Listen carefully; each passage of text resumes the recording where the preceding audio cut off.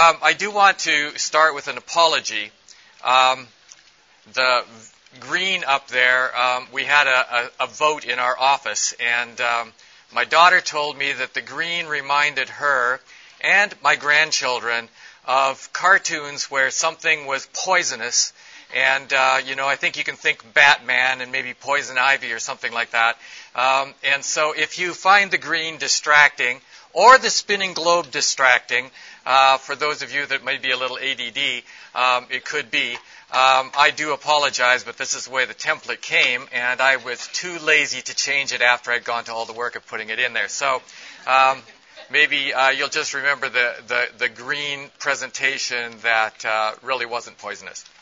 So I appreciate you for coming this morning, and hope that we can share together and that we can learn together, because this is about a team. I just came from an excellent session with Dr. Michael Smith, and he talked about the importance of culture and building relationship.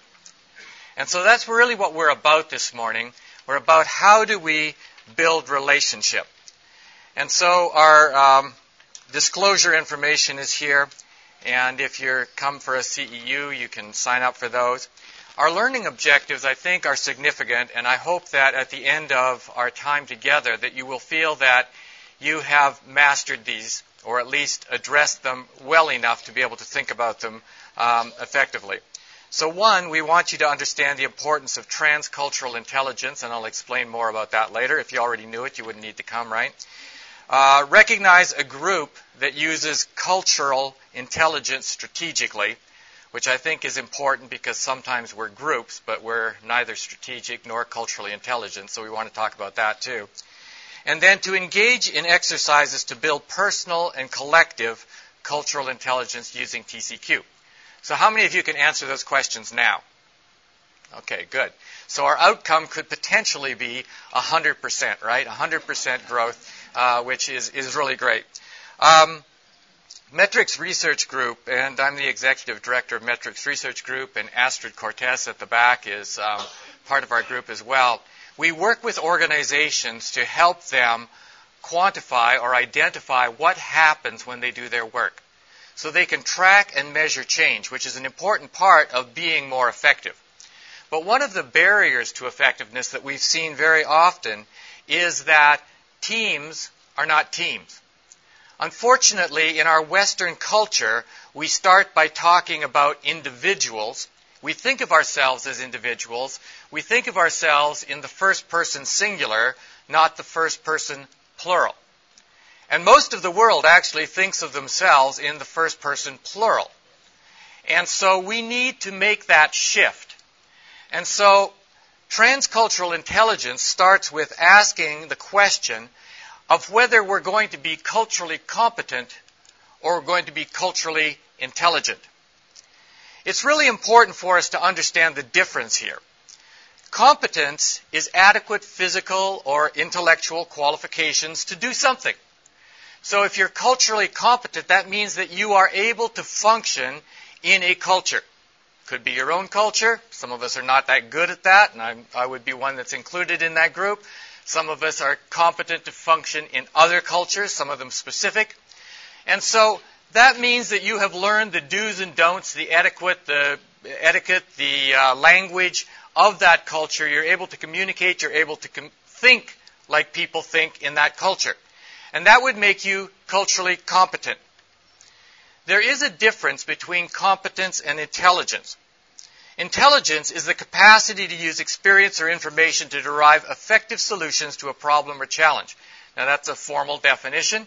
But what that simply means is that when we encounter a problem, based on what we've already learned and what we're drawing in as information from the environment in which we find ourselves, we're able to derive a solution that is correct for that particular environment. And that's what intelligence is. It doesn't matter whether it's IQ.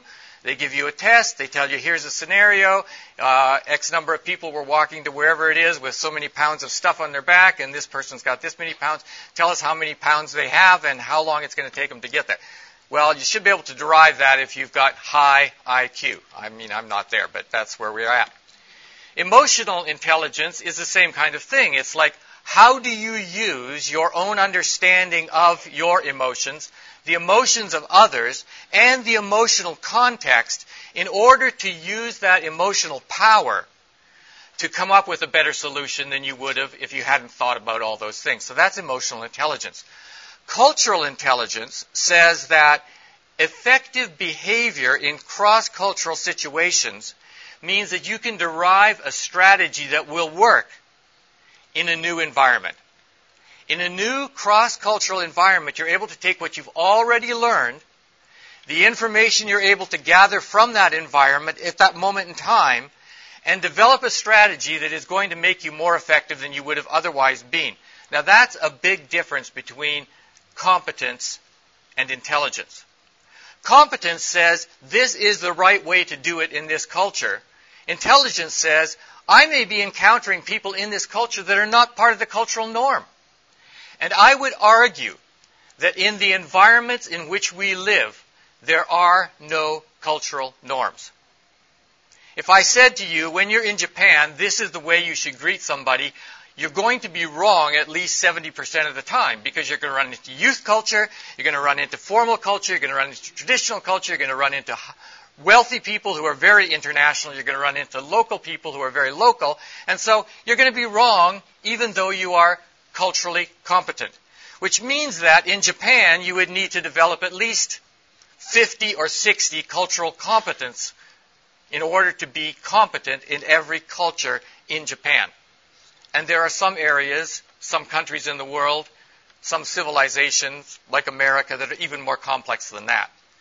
And so it isn't enough to be culturally competent. So when we think about this, we can say that intelligence makes you competent, but competence doesn't mean that you're intelligent. And so what we want to talk about today is how do we become more intelligent, not simply competent. TCQ is an approach that says it's not enough to be personally intelligent. So you could have a great deal of cultural intelligence. That means that you can go into any cultural situation and you're going to be able to derive a strategy that's appropriate for that culture. That would make you extremely high CQ.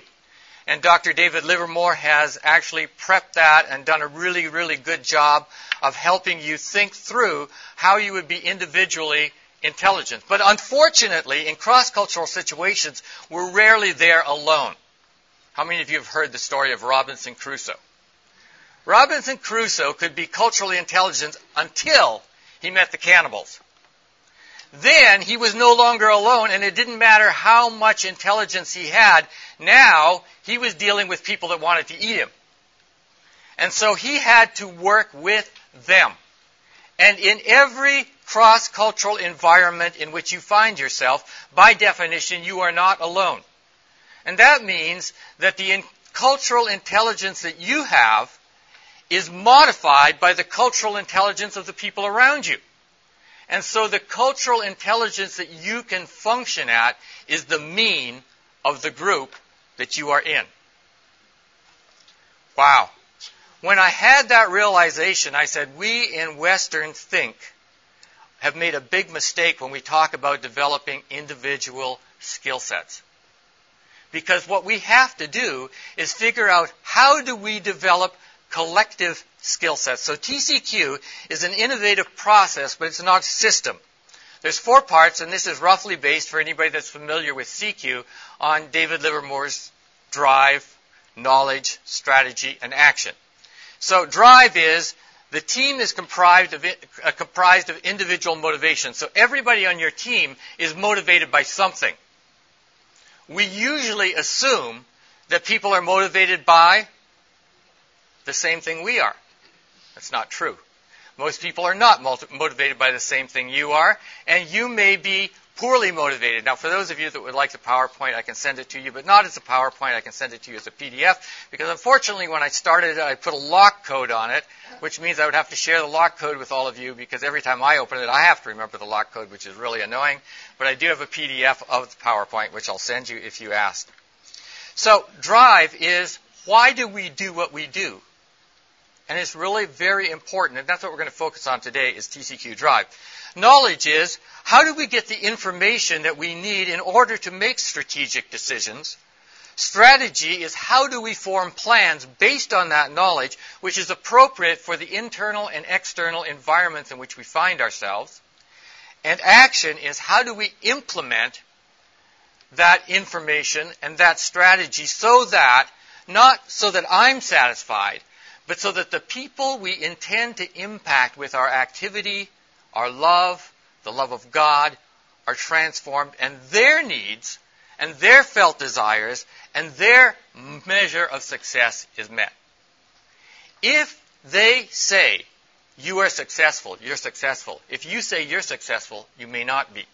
So it's very important for us to begin to think in the first person plural instead of the first person singular. Now, how do we get to that? And that's what we want to talk about this morning. Here we have a rough diagram, and again, it's a template I pulled off, and I probably wouldn't use something so mechanical because I think we're dealing with something that's a lot more organic, but this worked for me, so you'll have to excuse it. But I want to use a computer analogy here. How many of you have a computer? How many of you have a program that every once in a while says you're updating your computer?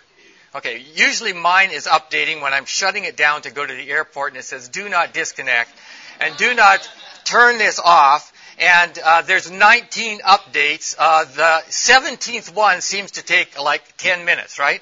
And let me go. Okay, how many of you on your computer, you got virus scans, you got all these other things, okay? They're there, right?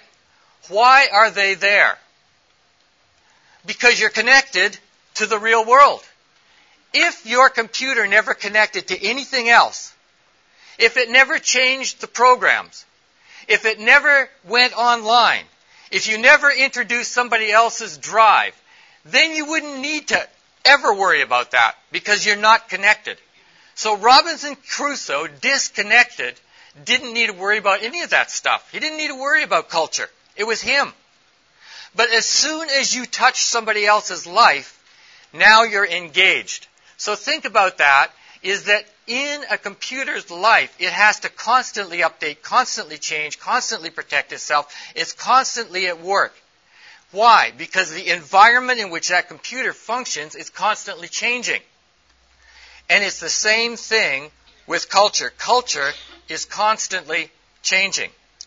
So when we think about transcultural teams and we think about culture, we're talking about an environment that is constantly at change. We could go into a rural community anywhere in the world and we could begin to describe how that community's culture functions. And 100 years ago, somebody could describe that community's culture, and 50 years later, somebody could come back and say, they did a good job of describing that culture. But I defy you to go anywhere in the world now and describe a culture and come back even 10 years later and say, that guy got it all wrong. Because even rural cultures in remote parts of the world are changing so rapidly. They have access to information, they have access to outside, and the more connected you are, the more rapidly your external and internal environments are changing. Which means that to become competent in any culture, you're going to have to track those changes and reboot your competency every day. So let's forget trying to become competent. We can't become competent. We have to become intelligent. And if we're going to be intelligent in cross-cultural environments, then we're going to have to work with a team. So what is a TCQ team? TCQ team is a multicultural group with shared responsibility for an organization's programs or project success. So we've all been on those, right? With people from different cultures. Maybe they're from the same hometown as you are, but if they're a different age and a different gender, they're a different culture. If they're a different religion, they're a different culture. If they eat different food, they're a different culture. If they think in a different way, they're a different culture. If they've got more or less education, it's a different culture. So we're always theoretically in multicultural environments. How many of you have a family? How many of you would say your family is monocultural? Families aren't even monocultural anymore. And one of the reasons is that a generation used to be 30 years. That was back in the 50s. Baby boomers was a 30-year span. Now a generation, which means that people think in a different way, learn in a different way, relate in a different way, and observe and interpret their world in a different way, occurs every 7 years. Now that was true 5 years ago. It may be 5.5 years now. Which means that two siblings that are more than 7 years apart are in two different generations. Which means in some families there's as many as 4 or 5 generations functioning under the same roof. We're in cross-cultural environments working with multicultural teams. So how does that work? How does a team function? It means that individual motivation, I'm here, you're here, is disclosed, accepted, and it's sublimated or it's given to the group so that that group can become successful. That means that we have to have a lot more transparency. This is why I'm here. Now, Astrid is at the back of the room. Astrid's helped us develop, our team develop this idea of transcultural intelligence. And Astrid and I are learning that our relationship has a lot of problems. We're learning that we need TCQ in our relationship. Within Metrics Research Group, we need TCQ. Within my family, we need TCQ. And so this is not something that only works when you're on a short-term mission trip or when you're going to live somewhere for a long time. This is something that we need in our everyday life. Why? Because we live in multicultural environments, cross-cultural environments, with multicultural teams. If you work at a hospital, how many people are from somewhere else? A different age, a different era, so you're working there. So would a TCQ team work for you? And the answer is not yes. If you are in an environment where there is no shared governance, in other words, one person calls the shot and everybody else has to do it, or you're in an environment where members of the team do not trust each other, TCQ cannot work for you.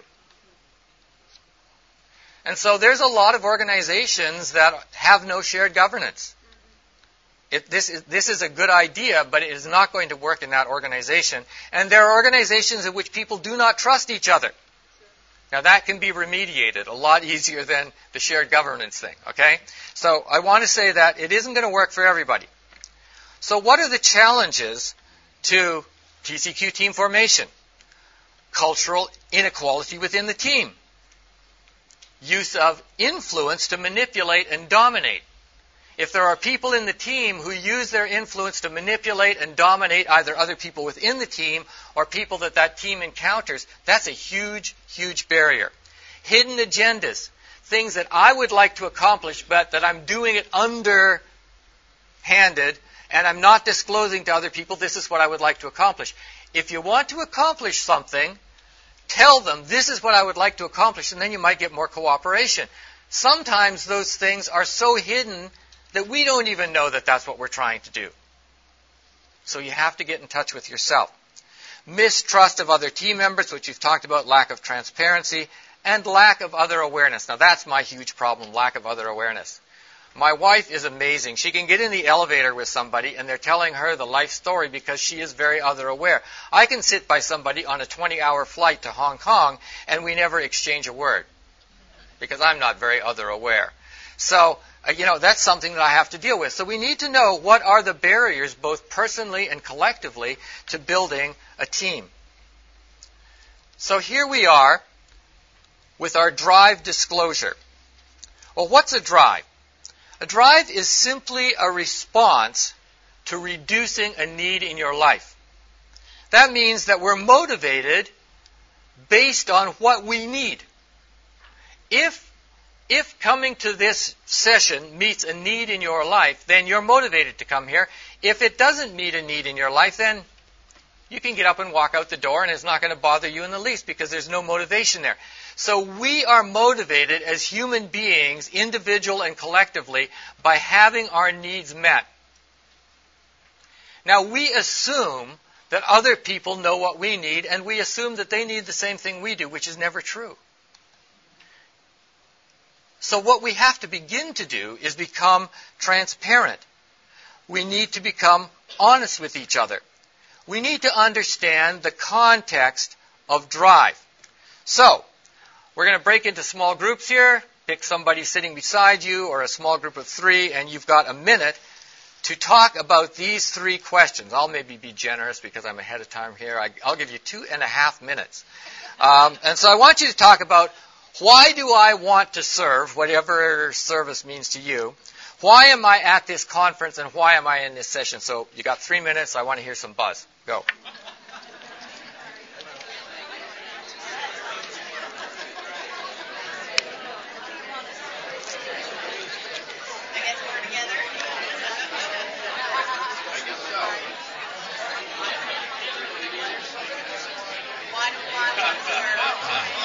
You can actually start handing those out now. Well, no. When I debrief on this, start handing them out.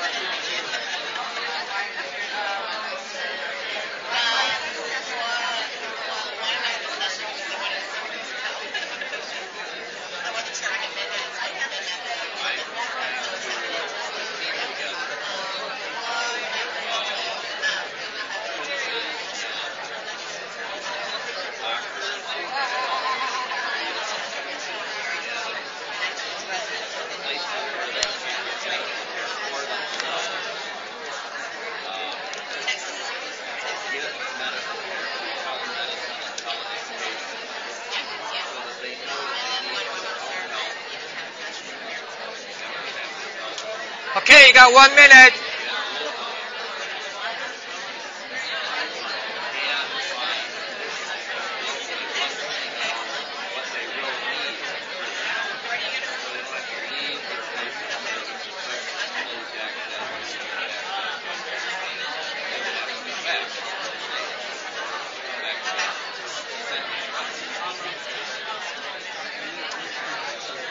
Seconds.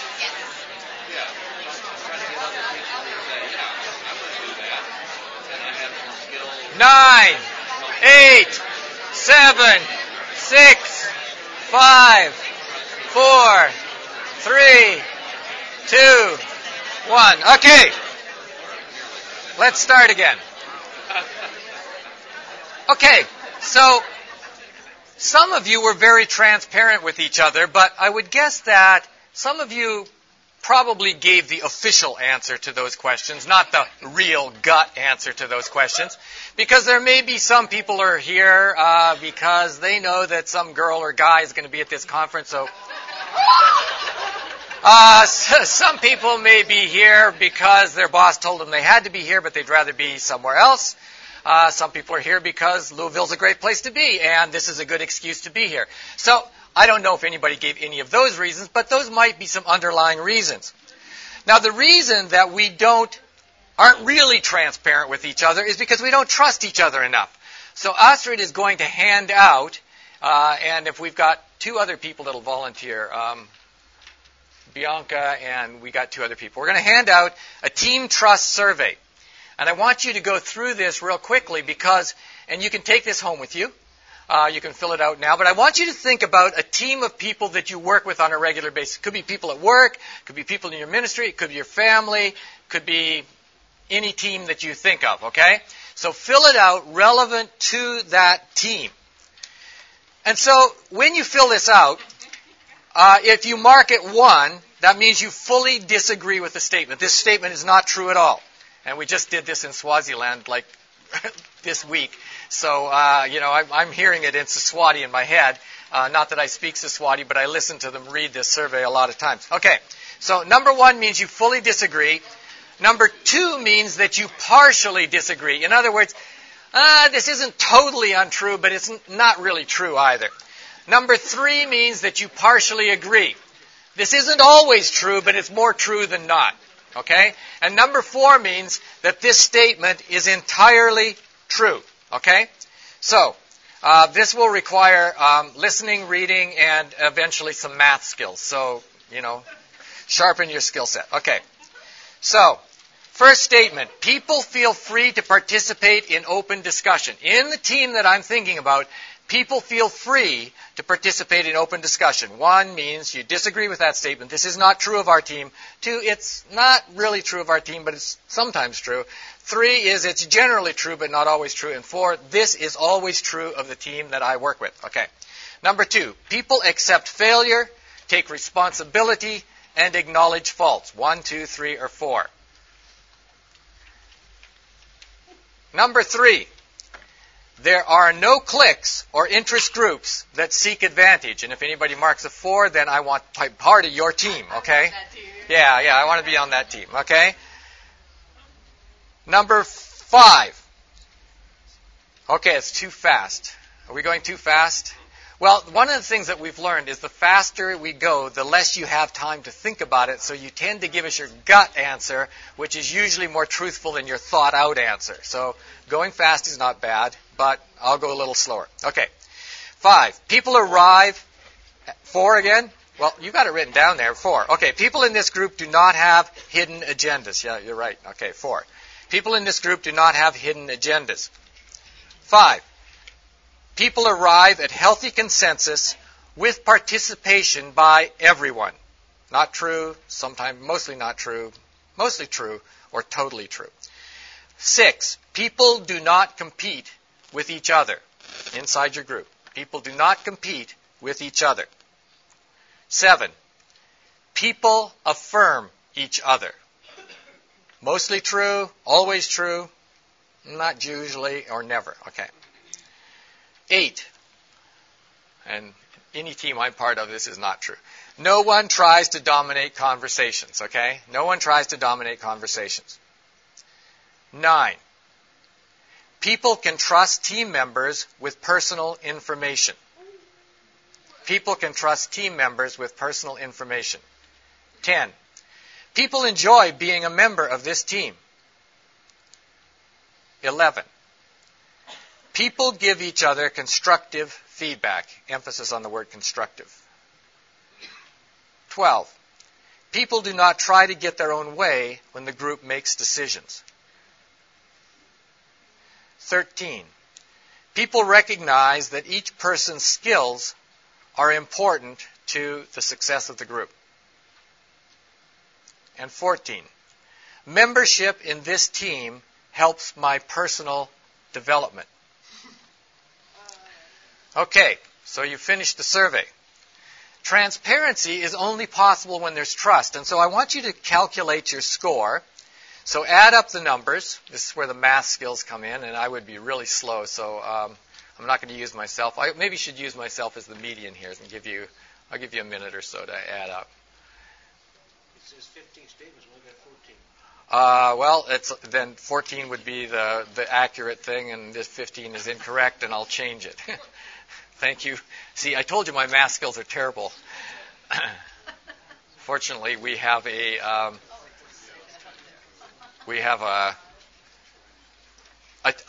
research group that we subcontract all the math work to, so I don't have to do it.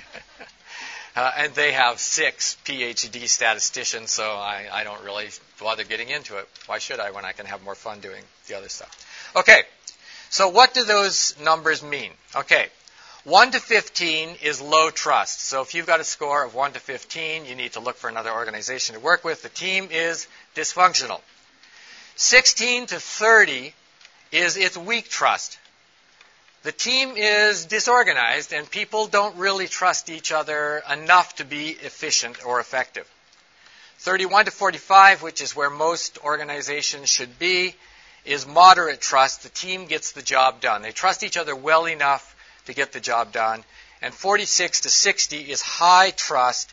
The team is a well-oiled machine. Okay?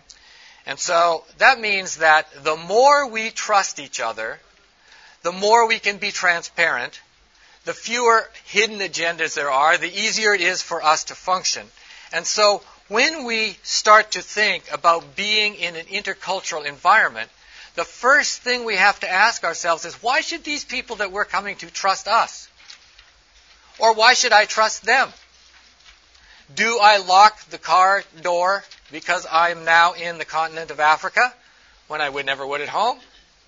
Do I keep all of my stuff around me because I don't trust anybody? That feeds off.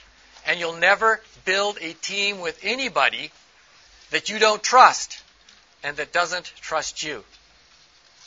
And I've had to deal with that a lot in cross-cultural environments, and you will too. And ask yourself the question whether trust And team building is more important than stuff. Personally, I would rather build a team and have my car stolen because I know the gospel will be spread by a team that trusts each other. A car? There's donors back here that'll buy you probably a new one. And you can maybe even get a better one because you had your car stolen. But don't lose your trust. The devil wants to take away trust. Why?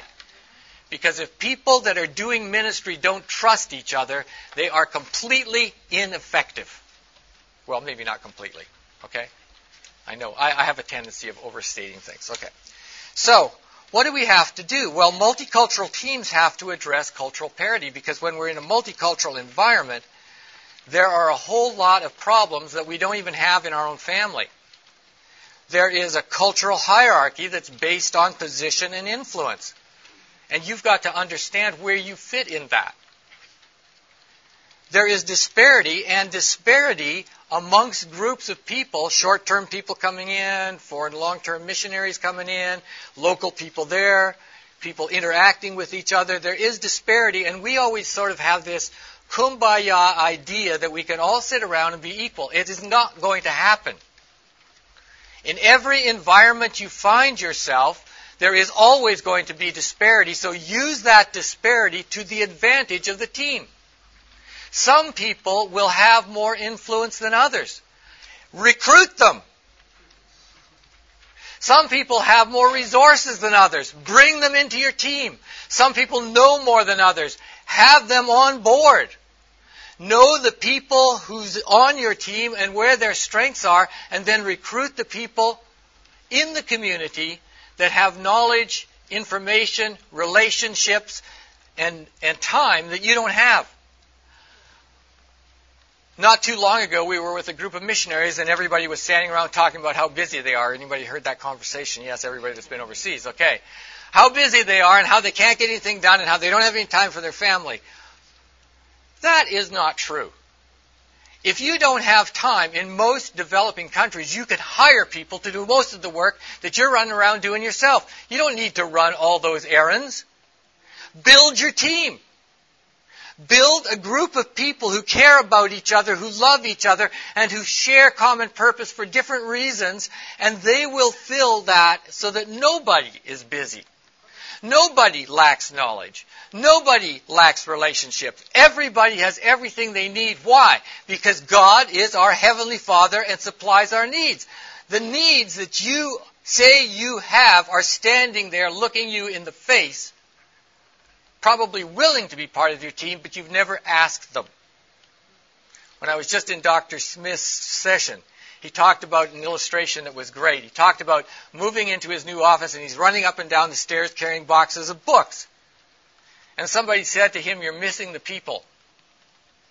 And he was. He said, "I was missing the people." Why? Well, if he had stopped and gotten to know a few of those students who were standing in the hallway doing nothing, they would have helped him carry those books, and he would have built a relationship. Who can you bring into your team that is standing by doing nothing? I like the parable that Jesus gave us of the vineyard, where even at the end of the day, there's only an hour of the day left. He says, go and recruit everybody that you can find that's loitering around in the marketplace and bring them on board. Never stop recruiting members for your team. So, disparity cannot be eradicated, it must be addressed. And that means that we have a responsibility to remediate the negative impact of disparity. That means the more influence you have, the more responsibility you have to lift up those with less influence. To use what you have to bless them. Then they will use what they have to bless you, and that may be the widow's mite that is the greatest gift. That may be the woman with the anointing oil that pours it on Jesus' feet, who everybody else would have disregarded, and the Judas would have sold the anointing oil, and Jesus said, her action today will be remembered throughout eternity. That person may be right there.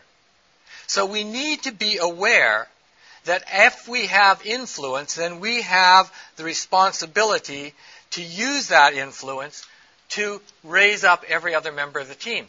And if we're a member of the team that has low responsibility and low influence, then we need to expect other team members to lift us up. That's how the body of Christ works. I mean, Paul used the intended example of the body of Christ and said the seemly parts actually are less important than the unseemly parts. And I'm not sure exactly, if you go back into the Greek, exactly what he meant by seemly, and I don't want to know, because my wife is the nurse in the family, not me.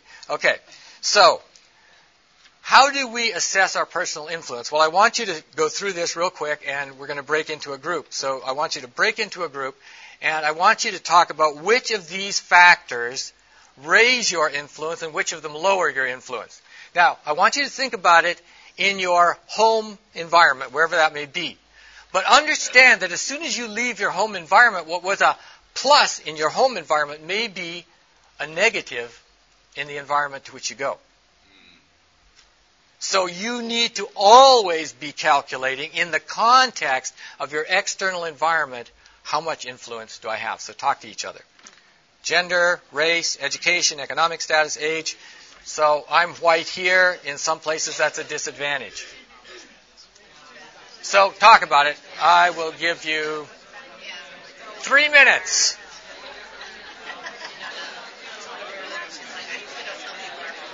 Okay. I'm glad that you're engaged with each other. Now, a simple question.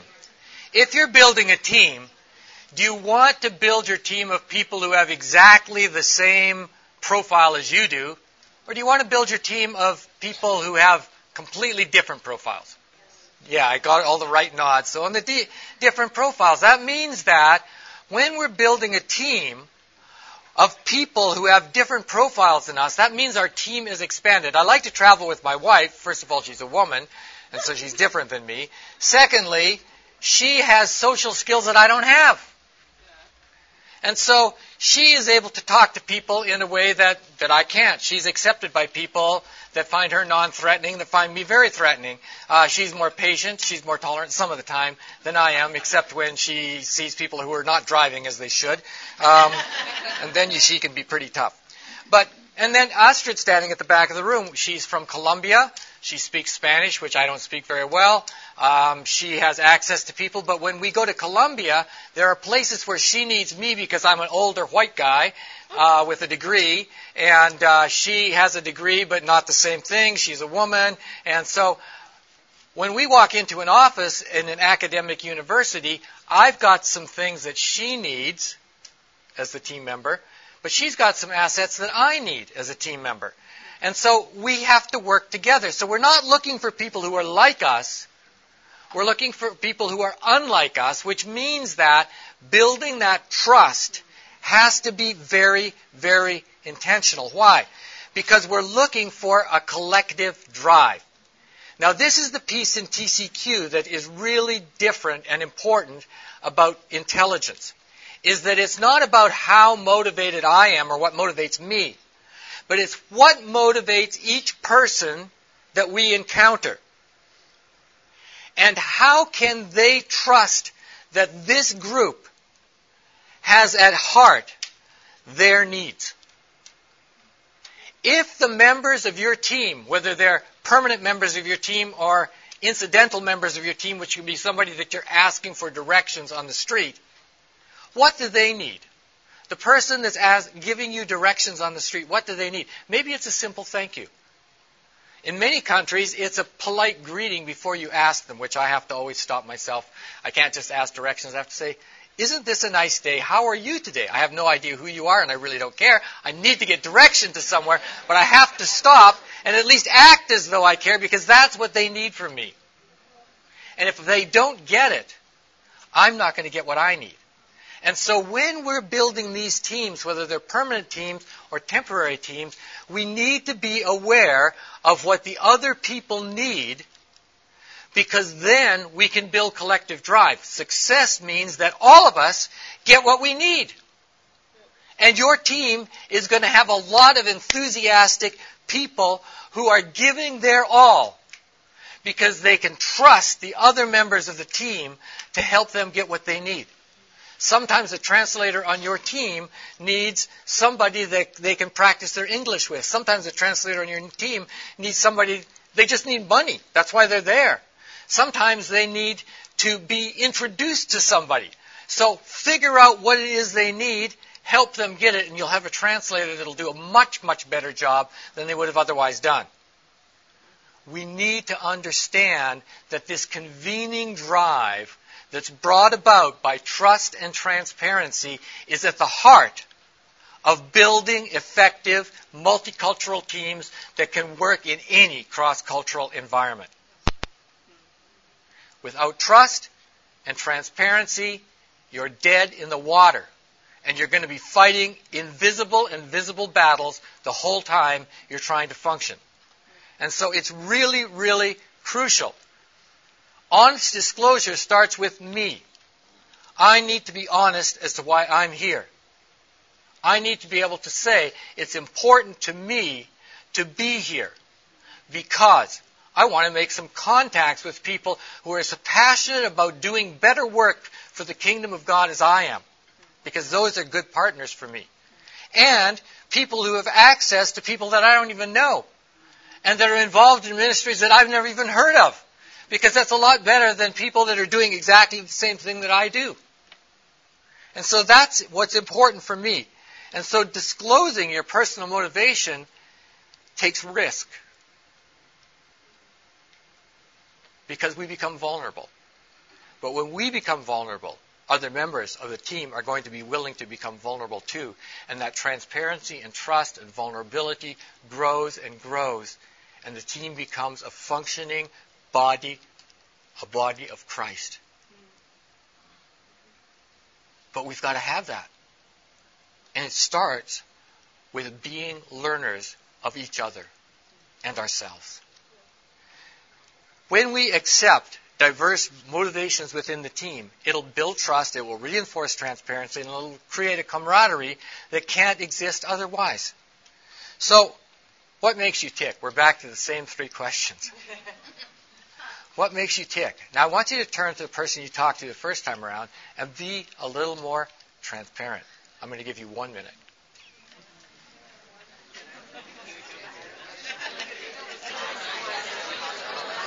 Okay. So that was a short minute, but it was a minute.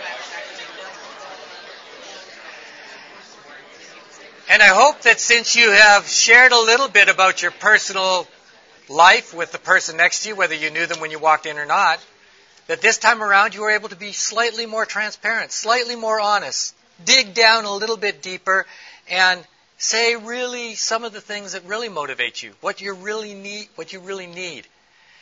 This is such an important thing to do. Because if we can build teams that are truly based on trust, transparency, care and concern for each other, we can transform our world.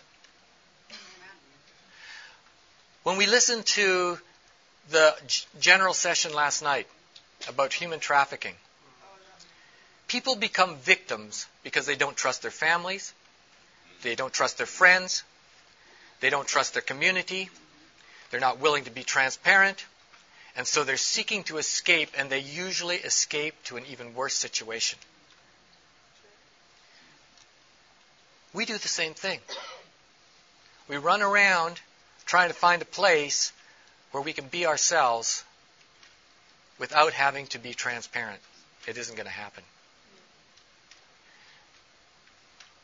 It doesn't say in the gospel, confess your faults one to another so you can be forgiven. It says confess your faults one to another.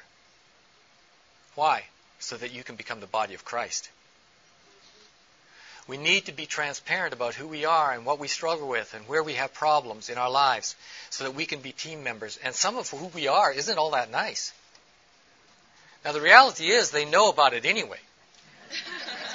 People know I'm short-tempered. I don't need to tell them that. They know that. But when I confess my fault, it means I know it too, and now we can talk about it. We give permission to people to engage in our lives. Then they will give us permission to engage in their lives. And together, we become something that we could never be. We become the body of Christ. So I want to move to the last section here. And this is a TCQ Drive self-check. I always forget what that little box with the check-in means. In my home life, I am very transparent. Yes or no? You can just think about this. I know what motivates me, and I let others know. I am aware of the areas in my life that make me feel vulnerable and erode my influence. We need to own them, because then other people can come alongside and fill that gap for us. You'll never be able to fill it yourself. You need others. When working out problems or developing strategies, I listen more than I talk. Oh, I don't. In my work group, I am very transparent. Yeah, I'm pretty good about that. I am interested in learning how to affirm others. I go out of my way to make others feel secure. When working with others who may feel inferior, I am sensitive to their sense of disparity.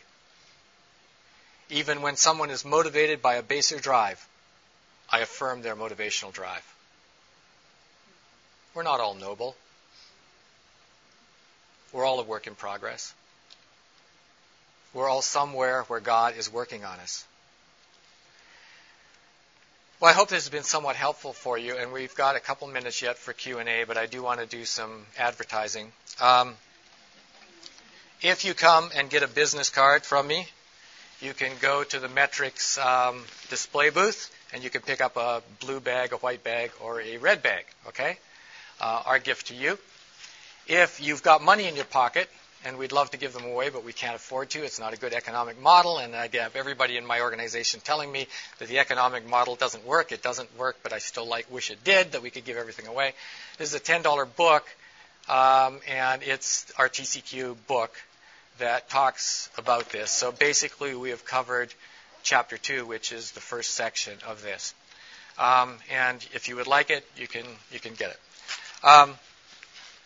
So we want to take a couple minutes now for Q&A, and if you've got questions, comments, if there's things you think that I can correct or change and I've got it wrong, which is definitely possible, because, like I said, I'm still learning and experimenting with this, let's do some feedback. So anybody, hands up? Yep. Do you do one-on-one ministry assessments? With ministry organizations? Yes, we do. We'll do trainings for this. We also sit down with them and find out what they're doing well and figure out ways in which they can quantify that so they can do better and they can communicate the degree of their success, both in scope and degree, to people who might be able to join their team financially often, but sometimes in many other ways. So, yes, we are available, yes. There was a slide about factors that increase your influence. Mm-hmm. We wondered where personal experience, what box that would fit in. That's a good question, and I don't have a good answer for it. My guess answer would be that most people don't look at your personal experience initially. They get to know you as a person, and so leading with your experience is, in some cultures, important. In other cultures, it's a huge turnoff. But that's maybe something we should consider throwing into that list. Yeah, good point. I'll note it. Astrid, did you take a note? Yes. Okay, somebody else, yes. How much research do you all have On? these journals that you've been talking about? We have a lot of research. In the book, we actually get into theory. I tried to avoid theory in this because I wanted to be practical. But there is theory because there are theoretical and there's whole sciences that explore things like communication, trust, and stuff like that. We do design surveys that measure those things. So right now we're working with Feed My Starving Children. We're designing an instrument that can be used multiculturally. We've tested it in the Philippines. Swaziland, Dominican Republic, that measures the degree of stability, the quality of relationships, and the sense of mission that changes when people receive food and they have food security. So food security produces those three things, and if it's not producing them, then it needs to be distributed in a different way, or different things need to be associated with it. So they're intent on measuring those three things, and we're helping them do that. So we have a number of different instruments that we've designed for different organizations, but come by the booth and we'll talk to you about it. Others? Yes?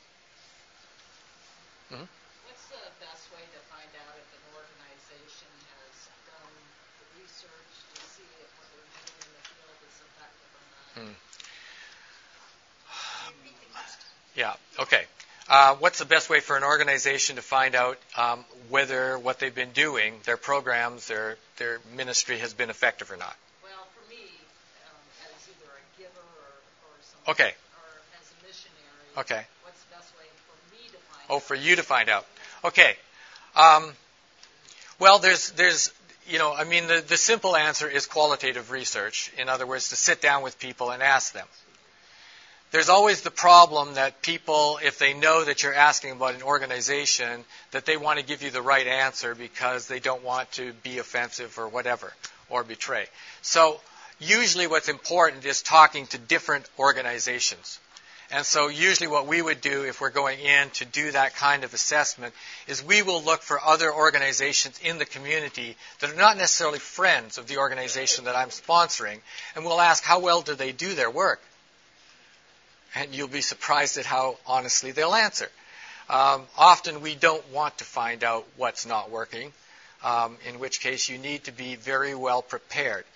We also, for example, if we're doing work with children, an organization that does education, for example, we will ask their parents, we will ask the teachers, we will ask other children, we will ask people in the community how well or what's going on, what's happening. And so by getting a set of multi-perspectives, that's the simplest way of doing it. So what you want to do is find the quote-unquote informed populations and ask them.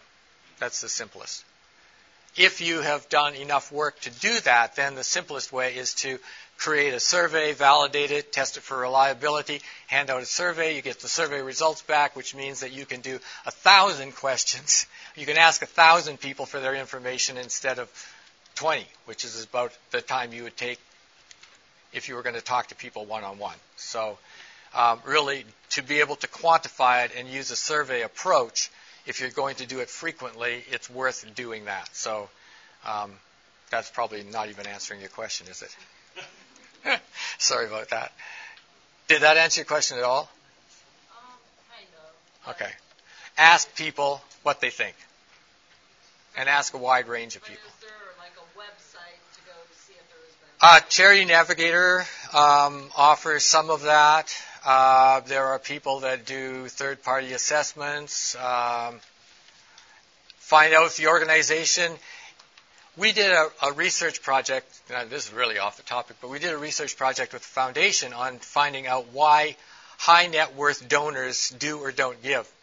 And one of the things that was really surprising is that if an organization only reports that things are going well, it's not credible. So if an organization, everything is good, everything is rosy all the time, they're lying to you. Or at least they're not being honest. And so for high net worth donors, they're looking for people that are honest. That means they need to know when something's not going well and what you're doing about it, and invite them to help you do something about it. That will build trust. So transparency and trust are important in all of these relationships. Somebody else? Yeah.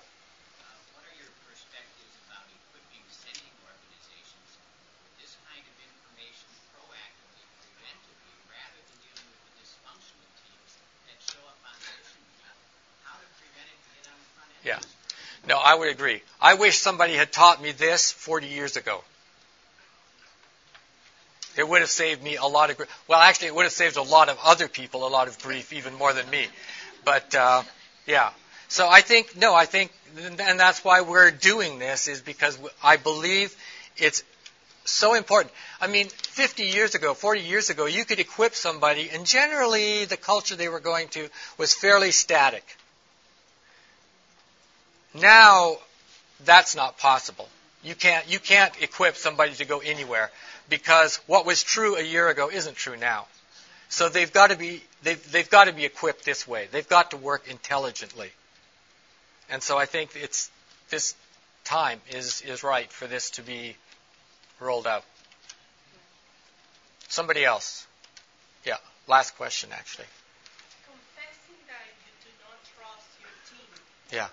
Other members in other groups, it's really hard. Yes. Or just confessing that facing a really hard time. We work only in Cuba, Mhm. and our teams in country are telling us, face to face, we don't trust you, Wow. or we don't trust each other, and it's really hard for us to understand, that they don't trust, and they tell us, Mhm. and they say, Yeah. well, that people is not transparent to me. Yeah. So, with your presentation, that makes me think, is that good that they are confessing that they Yeah. don't trust? Yes. Or they are one step advanced in that Yeah. process? So, Yeah, it's good. Now the question is, what are you going to do with that information? I remember when I was a young missionary, I was sitting with the leader of the organization, the national leader, and he said, I know why you're here. And I said, well, that's interesting. Why am I here? He said, well, because all you guys come from the States and all you're interested in is finding a place where you can tell people what to do. And I'm like, I said, well, that may be true. I said, I hadn't really considered that about myself. I am bossy. But, that's not why I'm here. And if you really think that's why I'm here, I should pack up and leave because I'm doing more harm than good. From that point, we began to build a very productive relationship, which taught me that I needed to be very transparent with my brothers and sisters, because as I became transparent, they were transparent with me, and we could really help each other a lot more. And so I think it's a good thing, but it's a painful thing. And so it's like one of the examples I use in the book is that I had this friend of mine when we were in college, and she was an attractive girl, but she was missing a tooth right here. And so everybody knew she was missing a tooth, but every time we would line up for a picture, she would go and smile crooked to cover up that missing tooth with her lip. All it did is make her look in the pictures like she was disfigured. We all knew she didn't have a tooth. We needed to talk about it. We needed to encourage her. We needed to love her. And we needed to affirm her. And so it's really important that we do that. And if you can be more vulnerable and more transparent with your brothers and sisters in Cuba, you're going to overcome that problem. Thank you so much for your time today. Come up and get your business card if you want a bag. Pardon? Yes.